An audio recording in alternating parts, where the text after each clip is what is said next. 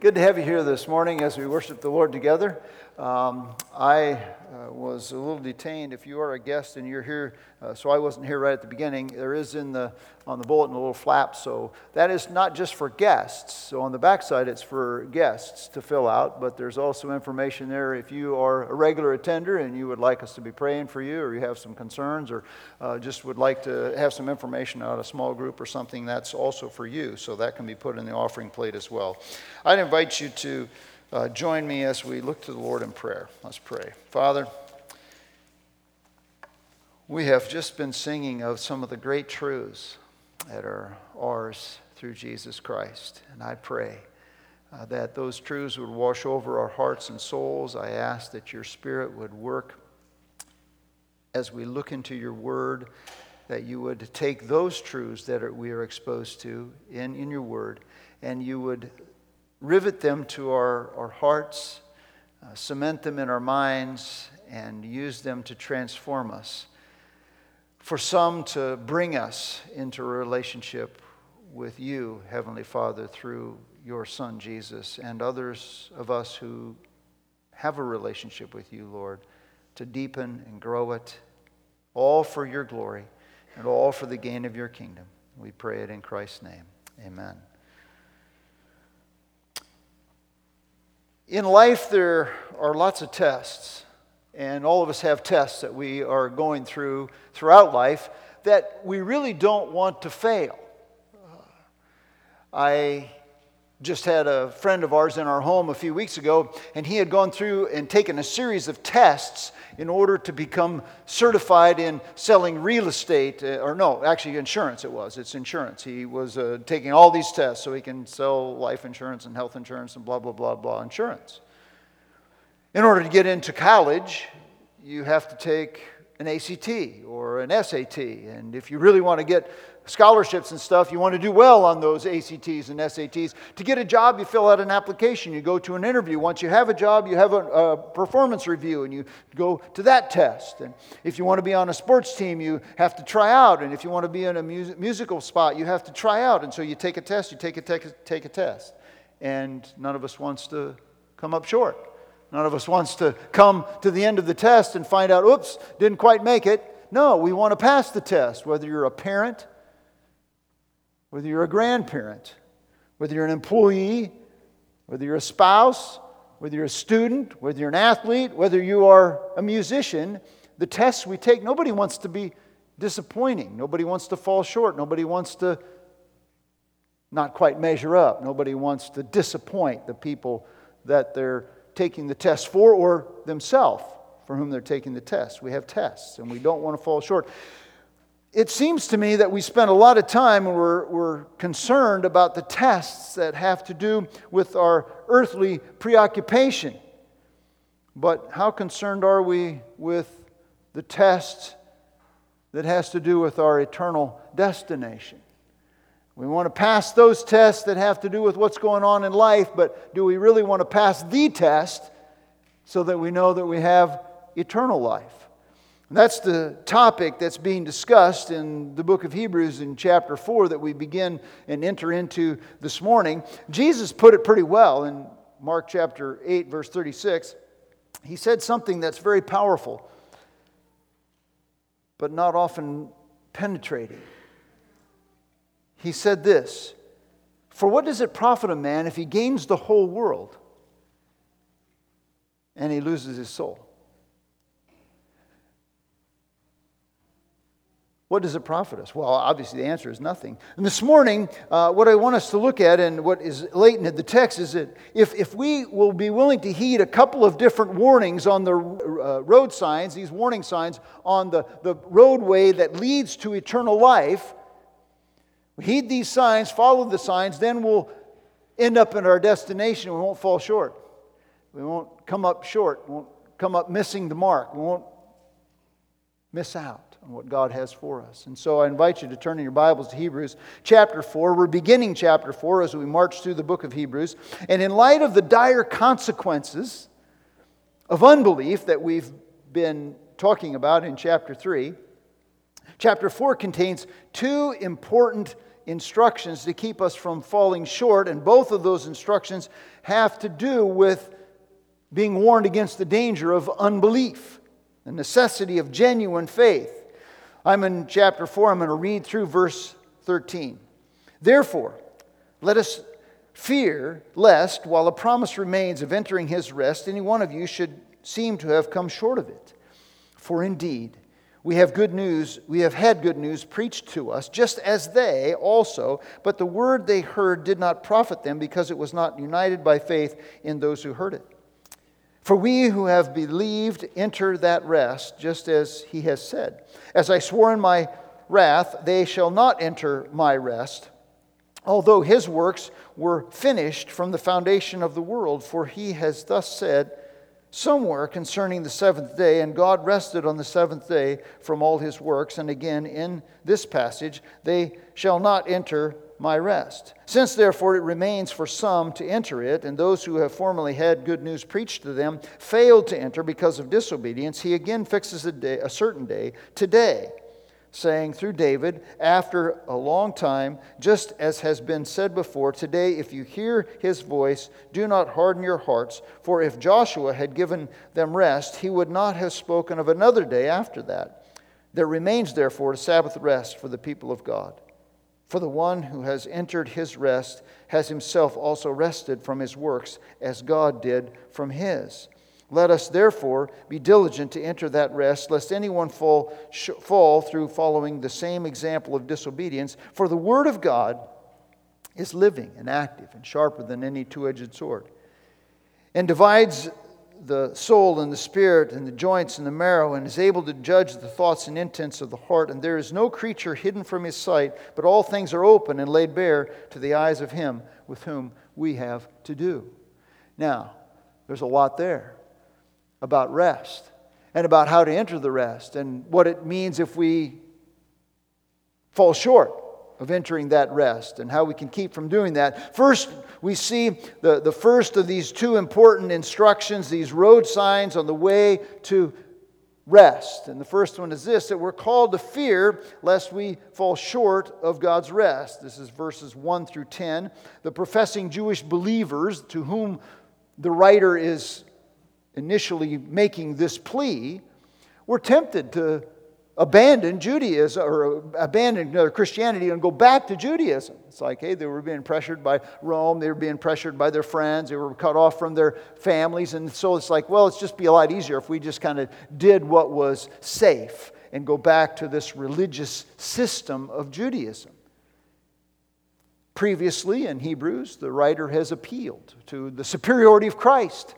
Because Jesus is a superior prophet, because Jesus is a superior to the angels, and because He's superior to Moses, He says, no, trust in Jesus even though it costs you.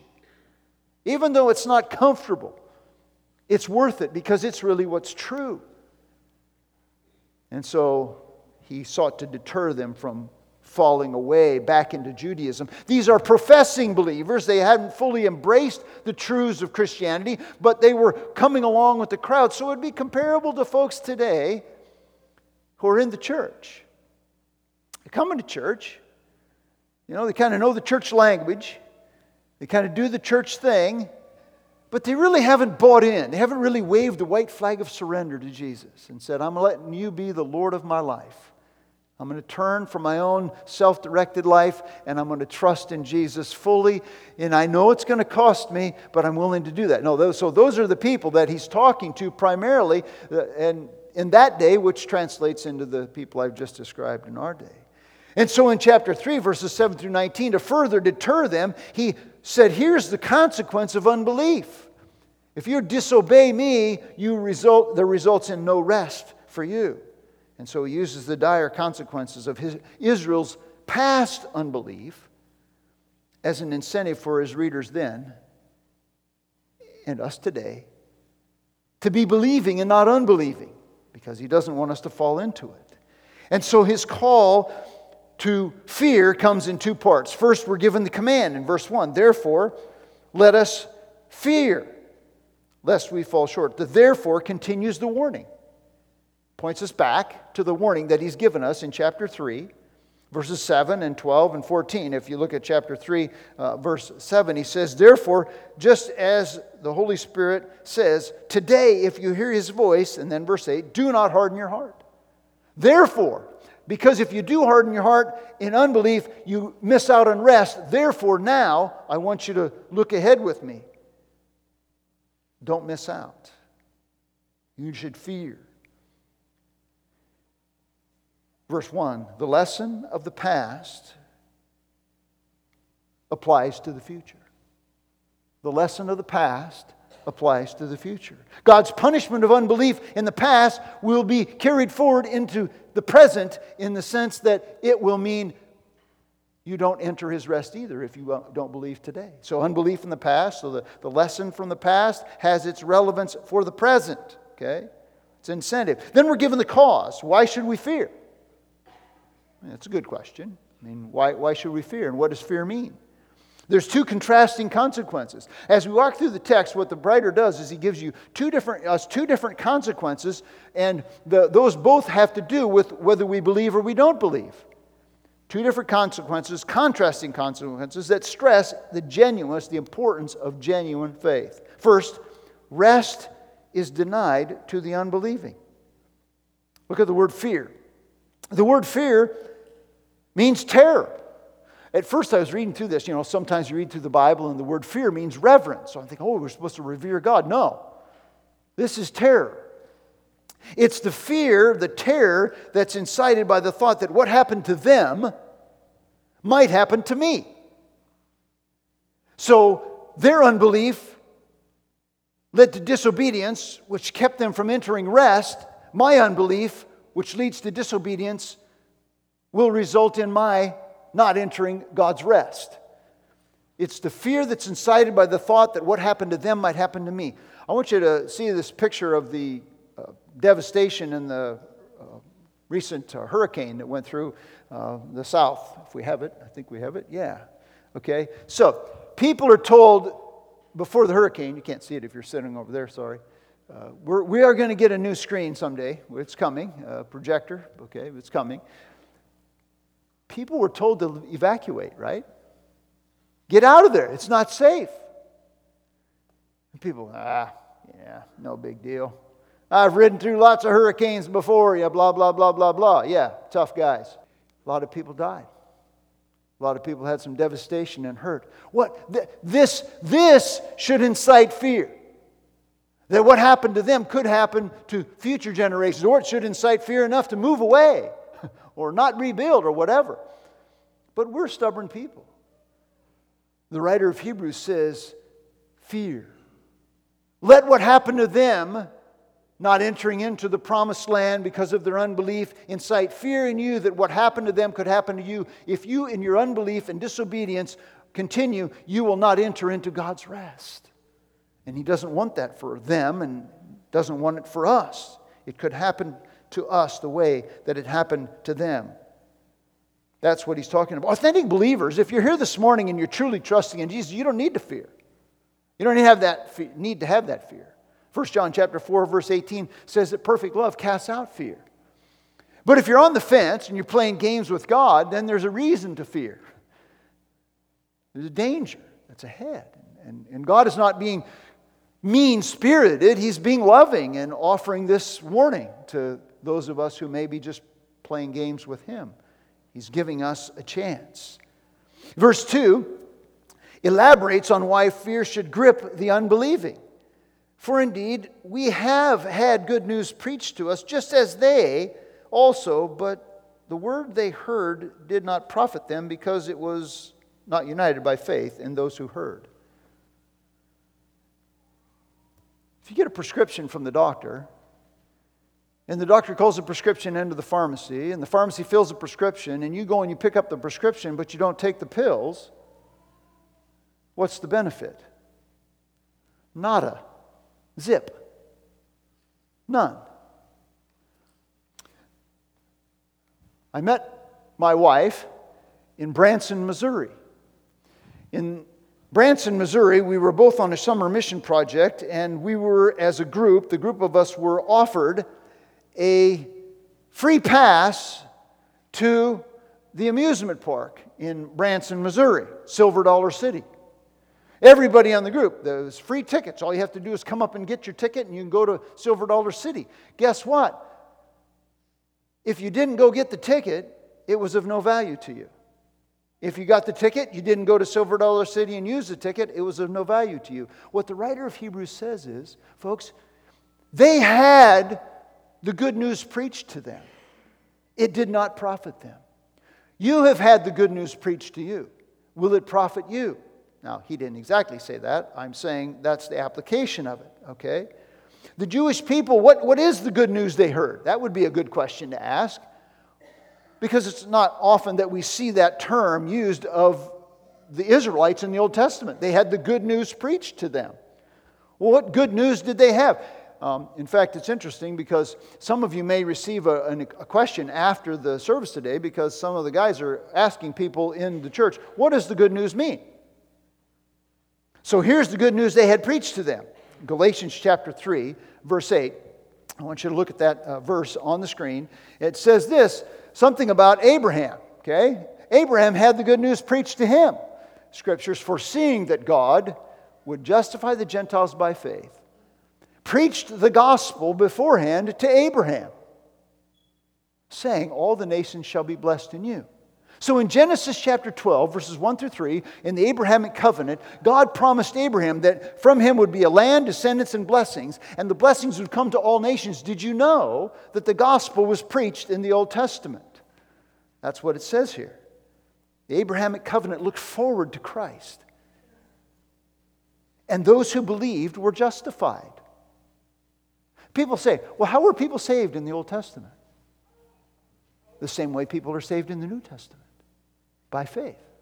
They looked ahead to the work of Christ in the same way that we look back on the work of Christ. God promised them that through Abraham, all the nations of the earth would be blessed. Romans chapter 4, verse 3, it says that what does the Scripture say? And Abraham believed God, and it was reckoned to him as righteousness. This is a quote of Genesis chapter 15, verse 6. He believed God, and that's how he was reckoned, how he was declared as being righteous. Only by faith is Abraham, only by faith is anyone declared a believer. Hearing the good news without believing the good news doesn't profit us a bit. Didn't profit those in Moses' day. It didn't profit the people in the first century. It doesn't profit us today. The good news preached to us today is the accomplishment of the promise given to Abraham in Christ, that through him all the nations of the earth should be blessed. Galatians chapter 3, verse 7. I want you to see that one if we have it. Therefore be sure that it is those who are of faith who are the sons of Abraham, in order that in Christ Jesus the blessings of Abraham might come to the Gentiles, so that we might receive the promise of the Spirit through faith. It's through faith in the work of Jesus Christ that anyone is brought into the family of God. And this we saw last week.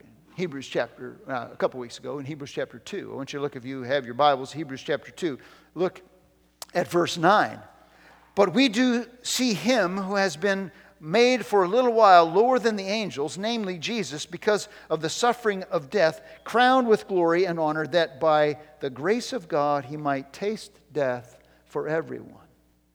The righteous Jesus might taste death for everyone. The righteous died for the unrighteous, so that all who would believe and accept his death as a payment for their sins would be given righteousness.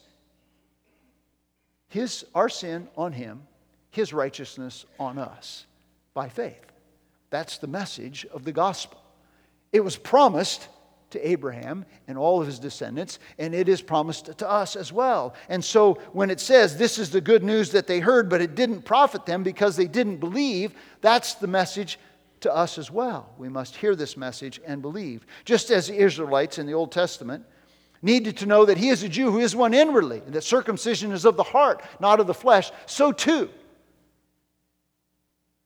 everyone who comes into the church and hears the message that Jesus Christ died on the cross And His death is the payment for your sin, but you must accept by faith that His death paid the price that you paid, and only when you accept it will it benefit you. That's the deal. It doesn't matter what church you go to.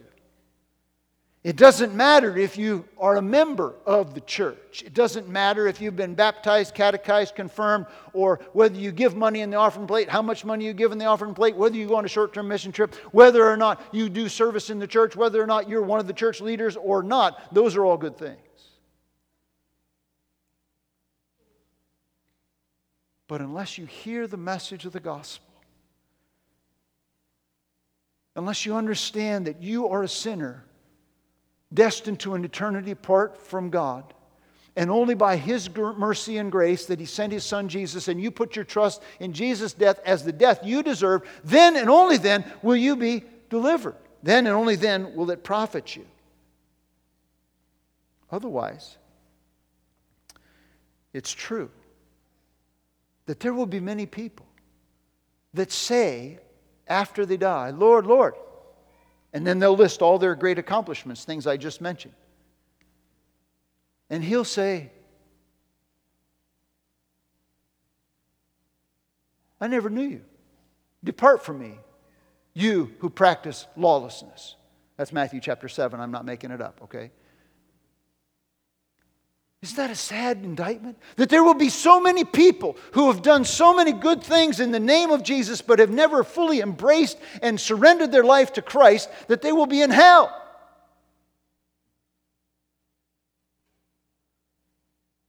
That's reason to fear. I don't want to be there. Remember being in Daytona Beach, Florida on the Happy Bus. We went to do evangelism on the beach. And heaven is a wonderful place filled with glory and grace. I want to see my Savior's face. Heaven is a wonderful place. I want to go there. And then we'd sing that all the way to the beach.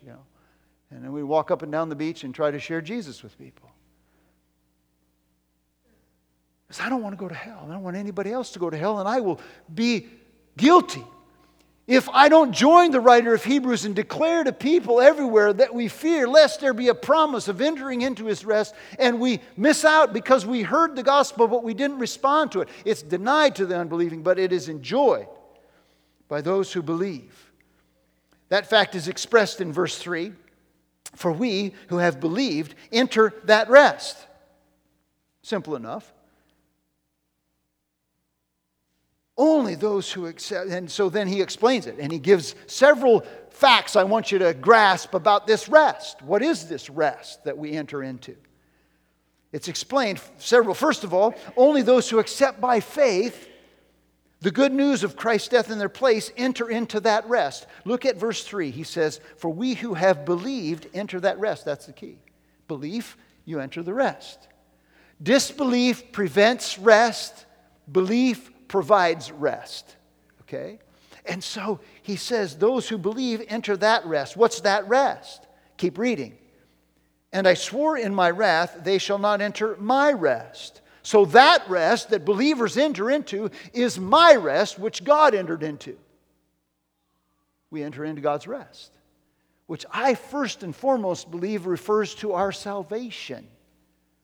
Our entering into a relationship with God, the rest that comes from being in a relationship with God through faith in Jesus Christ. He quotes Psalm 95. Now, if you're reading verse 3, it seems a little bit abrupt because you say, well, he's trying to prove that if you believe, you enter rest. So why does he quote Psalm 95 verse 11 here in verse 3, which says the opposite? As I swore in my wrath, they shall not enter my rest. Because he's using the positive or he's using the negative to prove the positive. Those who don't believe don't enter rest. Conversely, he didn't go on to say this, but he means this. Those who do believe enter my rest. So it is belief that is the catalyst to rest. Since unbelief prevents rest, belief provides it. Secondly, believers enter into the same rest that God enjoys. I thought this was a kind of a aha moment for me when I was studying this. It's like, did you know that when we enter rest, we enter into the same rest that God enters into. Look at verse 3. He says, "For we who believed entered that rest, just as he has said, as I swore in my wrath, they shall not enter my rest." And then he goes on to describe what that rest is. He quotes Genesis 2:2 in verse 4. "For he has thus said somewhere concerning the seventh day, and God rested on the seventh day from all his works." Why did he do that? What he's doing, I think, is that he quotes Genesis 2:2 in support of the claim that he made at the end of verse 3. Notice the end of verse 3. He says after God rested, or after he created the end of the world, he says that from the foundation of the world, when he finished from the foundation of the world, that's when God rested. At the end of the creation day, God rested. And what he says is that when we believe, in verse 3, we enter into that rest. We enter into is my rest, which God entered into. And when did God enter into his rest? On the seventh day, after he had created everything. So that the my rest that he quotes from Psalm 95, mentioned in chapter 4, verse 3, is the rest that God had entered into after creation. It's the rest that God promises, and into which we enter is the same rest that he entered into. It's the completion. It's the satisfaction. It's finished. It's over. There's no more striving, no more working. It's over. Now, it's not a rest of inactivity. It's a rest of enjoyment. I think it's in John 5, our Father works and I work. He continues to work. God's not working. God didn't just throw the world into being and let it spin and let things happen. God is still actively working. But this is the completion, the satisfaction. It's a return to where we were before the fall. End of creation story, right? God looked and he said, what? It's good. It's good. Everything's good. Adam and Eve are in the garden, and it's good. There's no death, there's no pain, there's no sorrow, there's no suffering, there's no confusion, there's no hostility, there's no conflict, there's no loneliness, there's no emptiness, there's no hopelessness, there's no lawlessness. Yeah. Then what happened? Genesis 3. And Adam and Eve decided to trust in Satan rather than in God. And once they did, immediately they knew guilt. And they knew shame. And they knew loneliness. And they knew separation. And they knew rejection. And they knew lawlessness. And they knew emptiness. And they knew all sorts of purposelessness. And they knew that something wasn't right in their soul. God had created us to be in relationship with himself. And so when they did this, man became empty and aimless and lonely. And all of life is spent trying to fill the emptiness, satisfy the loneliness, complete and gain satisfaction in our souls. We know that, as Augustine says, that we are made for God, but we are restless until we find our rest in him. We know this in our soul. And so we spend our lives, spin our wheels, trying to satisfy, find fulfillment, find completeness, find full joy, find purpose and meaning in life. I thought about these boys that we've referred to a few times that were caught in that cave in Thailand. And you've seen the stories and you've seen pictures of these boys in the rescue operation. When you're in the cave, how do you think they felt? I think in the first, when they first realized we're kind of trapped, they kind of like maybe panicked a little bit. But then, after a few days, you begin to panic. They were lonely. I'm sure they missed their families. I'm sure they were hopeless. We're doomed. I'm sure they were restless. I'm sure there was agitation. In my thinking, it's kind of a picture of where mankind is after the fall. Cut off from God. Cut off from the relationship that we are intended to enjoy. And striving, working, seeking to restore it. All of the Bible story, the entire Bible, from Genesis 3 to Revelation 22, is a picture of God's attempt to bring man back into a right relationship with himself and restore the right relationship, the fullness, the satisfaction, the completeness, the rest that the writer of Hebrews talks about that they missed out on and that we can enjoy. It's a picture of what God has. And so what has God done? He's given us the Sabbath day as kind of a shadow of the substance of which Christ we have fulfilled truly in Christ. It's just a little bit of a taste of what it's supposed to be when we're restored back into right relationship with God, to enjoy His rest, to enjoy safety and security and serenity.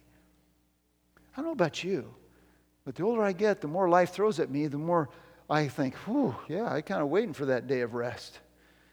Not just because I'm tired, not just inactivity, but it's just like you're running from pillar to post just to try to satisfy all these people that don't really care. We're trying to buy bigger things and newer things and nicer things to impress people who don't care, and we don't know. There's a better way. It's rest in Christ, and that's what he points out to us. Faith in Christ brings us to an end of our striving, where it should. Now, it doesn't always, because we're not fully sanctified yet. We're not fully embracing the union with Christ, but it should free us from the striving to gain satisfaction. Oh, if I just get this job, if I can just make this much money, if I can just have this car, if I just finish this project. Now, I'm guilty of this. If I can just finish this little thing in the remodeling project, then I'll just sit down and then I'll start thinking about all the other things that need to be done. Strive frees us from striving to gain other people's approval in order to know that we are satisfied in Christ. Frees us from trying to impress other people. Frees us from trying to gain approval and prominence. What a joy it is to know the safety and the serenity and the security of life in Christ. Paul said it in Colossians chapter 2, verse 9. In Him dwells all the fullness of the Godhead in bodily form, and you are made complete in Him. In whom? In Christ. We're made complete in Christ. That's what he says in Colossians 2. And I quoted Augustine before, for you have formed us for yourself, and our hearts are restless until they find their rest in you.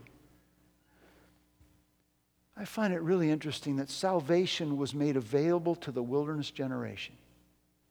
Salvation was made available to them. But out of unbelief and disobedience, they rejected it. They missed out. And it's made, if they would have looked ahead and trusted in the Son. The third fact to consider is that about rest, as I've been talking about it, is it's a present spiritual reality. I like the way he began. It says he rested on the seventh day. F.F. Bruce says this: His rest continues still and may be shared by those who respond to His overtures with faith and obedience. Even though disobedience kept the wilderness generation from entering God's rest, the enduring rest that God offered them and us is still available. We can know it. We can know the rest that God provides. Notice the text says in verses 3 through 5 that He repeated it. Verse 4, for He has thus said somewhere concerning the seventh day, and God rested on the seventh day from all His works. And again, in this passage, they shall not enter His rest. In verse 6, since therefore it remains for the Sabbath day for some to enter it, and who formerly had the news preached to them and failed to enter it, He said, again, He fixes a certain day today. And He's saying through David. So several generations after the wilderness generation, He says through David, hey, there's still a day today you can enter into His rest. It's still possible. It's still available. It remains for some to enter it, He says in verse 6. That means today. That means we can enter into His rest. And how do we enter into His rest? It's through belief. We receive that rest, and that's what it says today. For if Joshua had given them rest, I like this, why would he speak of another day? You see, Joshua couldn't give them rest. Moses couldn't give them rest. David couldn't give them rest. No human being can give us the rest we long for. Only God can give us that rest. And it comes through a relationship with Him by means of faith in His Son, Jesus Christ. Canaan Remember, okay, that's the story. Wilderness wanderings, wandering around for 40 years, and they're trying to get into the promised land, right? They didn't go into the promised land because of their disobedience. Guess what? Canaan was only a picture of what God has for us in Christ. That's what rest is. It's a relationship with God through faith in His Son, Jesus Christ. Finally, true rest is ultimately, finally, and fully future. It's a present reality that we haven't fully tapped into because it is the rest, the Sabbath day that the text talks about, the Sabbath day of the millennial rest. And our rest in eternity with God in heaven. That will be the fullest and final and ultimate realization of what it means to be in relationship with Him through faith in His Son, Jesus Christ. So we're called to fear. We're also called to fight. In verses 11 through 13, there's two parts to the call. We're given a mandate to be diligent to enter God's rest. Look at verse 11. Let us therefore, now again, we're doing Bible study here. So verse 1 begins how? Let us therefore. Verse 11 begins what?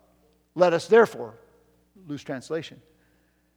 He's continuing the argument. In light of the fact that you should fear, because if you don't fear and you disobey, you don't enter into His rest. Now I'm going to give you some more incentive for entering into His rest by believing. We're given a mandate to be diligent to enter into His rest. Therefore, further calls the genuine faith to genuine faith. In light of the disaster that unbelief brings, in light of the delight that belief brings, don't you think we should maybe take seriously the call to believe? Be diligent. Now, it's an interesting word, the word diligent, because it means to combine serious concern with quick action. I remember as a young boy, my parents were having a bunch of people over to our house. Okay, adult people, not a bunch of kids, just adult people. But the kids were in the basement. That's me and my two siblings. But my mom, it was like Christmas time, and so my mom had some candles that were lit, and they were having their talking and eating hors d'oeuvres and stuff like that. And somebody decided that they were going to pull the drapes because it got dark, and so they pulled the drapes. Well, the drapes, as they pulled them, went right over where the candles were lit. And the drapes went up in flames. And the fire just went racing up the drapes. Immediately, my father and his friend, Richard Meintz, of whom I've talked about before, all 6'5", 320 pounds of him, they ripped the curtains down off of the curtain rod. They just yanked it down. And they stomped out the fire. My dad has a size 12 foot, and Richard had about a 14. And it didn't take them long. Diligence. Concern coupled with immediate action is the picture that he gives. Concern, make haste to secure the rest. Now you're saying, well, Pastor, faith means it's not our works. I'm not saying it's a works deal. I'm saying it is to make sure deal. It's the Spirit of God that has to work and draw us to Himself, but we still have to respond. We still have to choose to accept the gift that God gives. And so he says, make sure you know that you are a child of God. Be diligent. That's the mandate. What motivates us? Two beautiful verses give the motivation.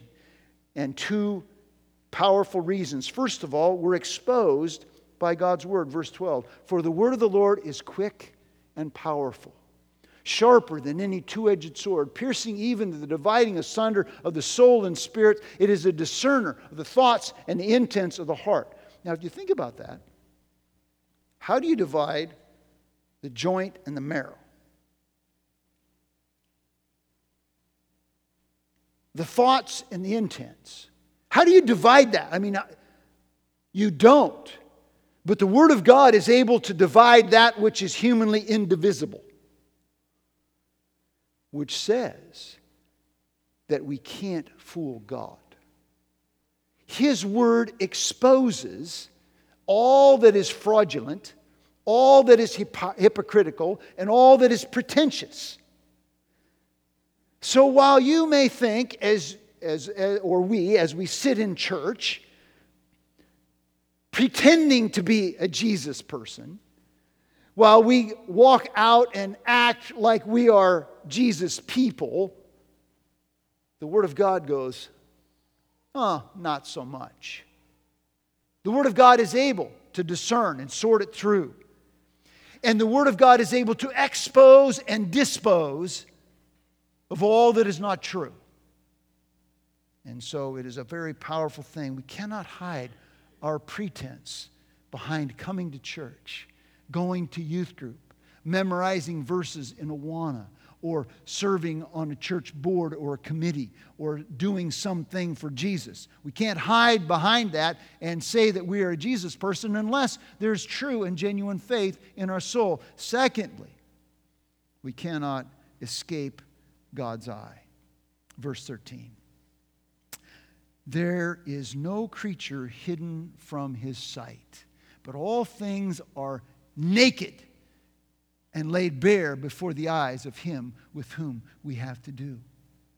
We cannot escape His eye. Open is an interesting word because it was used in the pagan culture of two people who were wrestling, and the one person grabbed the other's throat and looked him in the eye.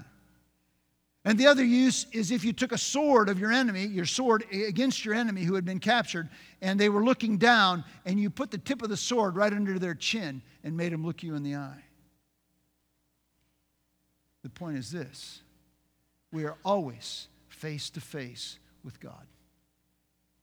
I don't care what kind of a hole you crawl into or I crawl into. I don't care how dark it is, how obscure the place is. You can read Psalm 139. Where shall I go from your presence? If I go to the highest mountain, you're there. If I go to the depths of Sheol, behold, Lord, even there you are. I can't go as far as the east is from the west. I cannot hide. We cannot hide from God. We can fool all of the people some of the time, and some of the people all the time. We can't fool God any of the time. Never. Be diligent to enter into this rest, because the Word of God will parse even that which is unparsable. The eyes of God will see and do see even that which we think is hidden. So we may be playing games with God, and we may have people fooled. Folks, God's not fooled. And He's who counts. And so my call to each of us here is to fear that lest we be unbelieving and disobedient, we would not enter His rest, and to fight so that we might enter into His rest, so that we might enter eternal rest and escape eternal ruin. In the words of Tillotson, he who provides for this life but takes no care for eternity is wise for a moment, but a fool forever. If you're here this morning and you know that you're playing games with God, the Spirit of God is working in your heart and you know it. My prayer is that you would do business with Him. And in a moment I'm going to pray. I'm going to pray a prayer out loud, and I'm going to ask you to say, if those words express the desire of your heart, you pray that prayer silently to the Lord, getting right with Him, so that you can say, I'm not playing any more games with God. I'm going to wave the white flag of surrender. I've been on the throne of my life. Now I'm going to yield over that throne to Him fully and finally. And if you're here and you know Jesus as your Lord and Savior, then as you go through this week, I just want to encourage you to reflect on how blessed of a privilege it is to be a child of God and to be able to enjoy the rest that maybe you're not fully enjoying right now. That's another sermon, okay? Or series, but it's yours. It's yours. You are in union with Christ. And there is no reason to be in angst or being upset. He is in control, and He has control. He's got your back, and He's got your front. He's got your sides. He's there. And relish that, and revel in it, and to rejoice in it.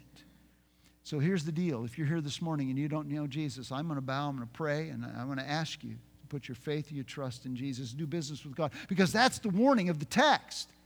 Don't be unbelieving, but be believing, lest you harden your heart and you be cast into an eternity apart from God. Let's pray. Father, I pray right now. And Lord Jesus, if there's anyone here that knows that they're just playing games and they want to get it right with you, I just pray they would say something like this. Lord Jesus, I realize that I'm a messed up, fallen person who deserves your judgment and wrath. I confess my sin. I turn from my sin. I want to trust in your death, Lord Jesus, as the payment I deserve. Invite you to be my Lord and my Master, and surrender the rest of my life to you and your will and your word and your work. Thank you, Lord Jesus, for dying on the cross for me. In Jesus' name I pray. Amen. And if you prayed that prayer, God knows the desire of your heart. It's not magic words. It's just what's in your heart. I invite you to just, share it with me or talk to me or tell somebody you care about. And the thing is, as we go through this life and as we think about how can we continue to remind ourselves of this rest, we do one thing in our church is we celebrate communion. And as we take these elements, what we're doing in taking these elements, they're the symbols of Christ's sacrifice on our behalf that remind us of the essential elements of the faith we embrace and the faith we enter into. And so as we take the bread as a symbol of his body broken and the cup as a symbol of his blood shed for us, we can know the comfort that we are forgiven. That even though your boss or your spouse or your neighbor or your children or your grandchildren or wherever, they may not think you're the greatest thing since sliced bread. They may not be forgiving or loving or encouraging. God has accepted you. We can have confidence that we're his children. He's got us. And we can be complete. We don't need anything. We are settled. We are secure. We are safe in Christ. And if you don't know Christ, now's the day to start that relationship and enter into his rest. If you're here this morning and you know Jesus is your Lord and Savior, it doesn't matter what denominational label you go by, or if you have one, you're invited to celebrate with us. Our practice is the praise team will lead in song, and as the Spirit of God moves you in your heart, you come up, take some of the bread and the cup at the table, and then make your way back quietly to your seats. Let's pray. Father, take this bread, use this cup as reminders of your great grace. For those of us who know you, God, help us not to take it for granted, but to use this as a reminder of the sacrifice you gave, and then to rejoice in the blessedness of being your children. And those who don't know you, Lord, I pray that they would just take this time, an opportunity to accept Christ, who's offering salvation to them. We pray in Jesus' name.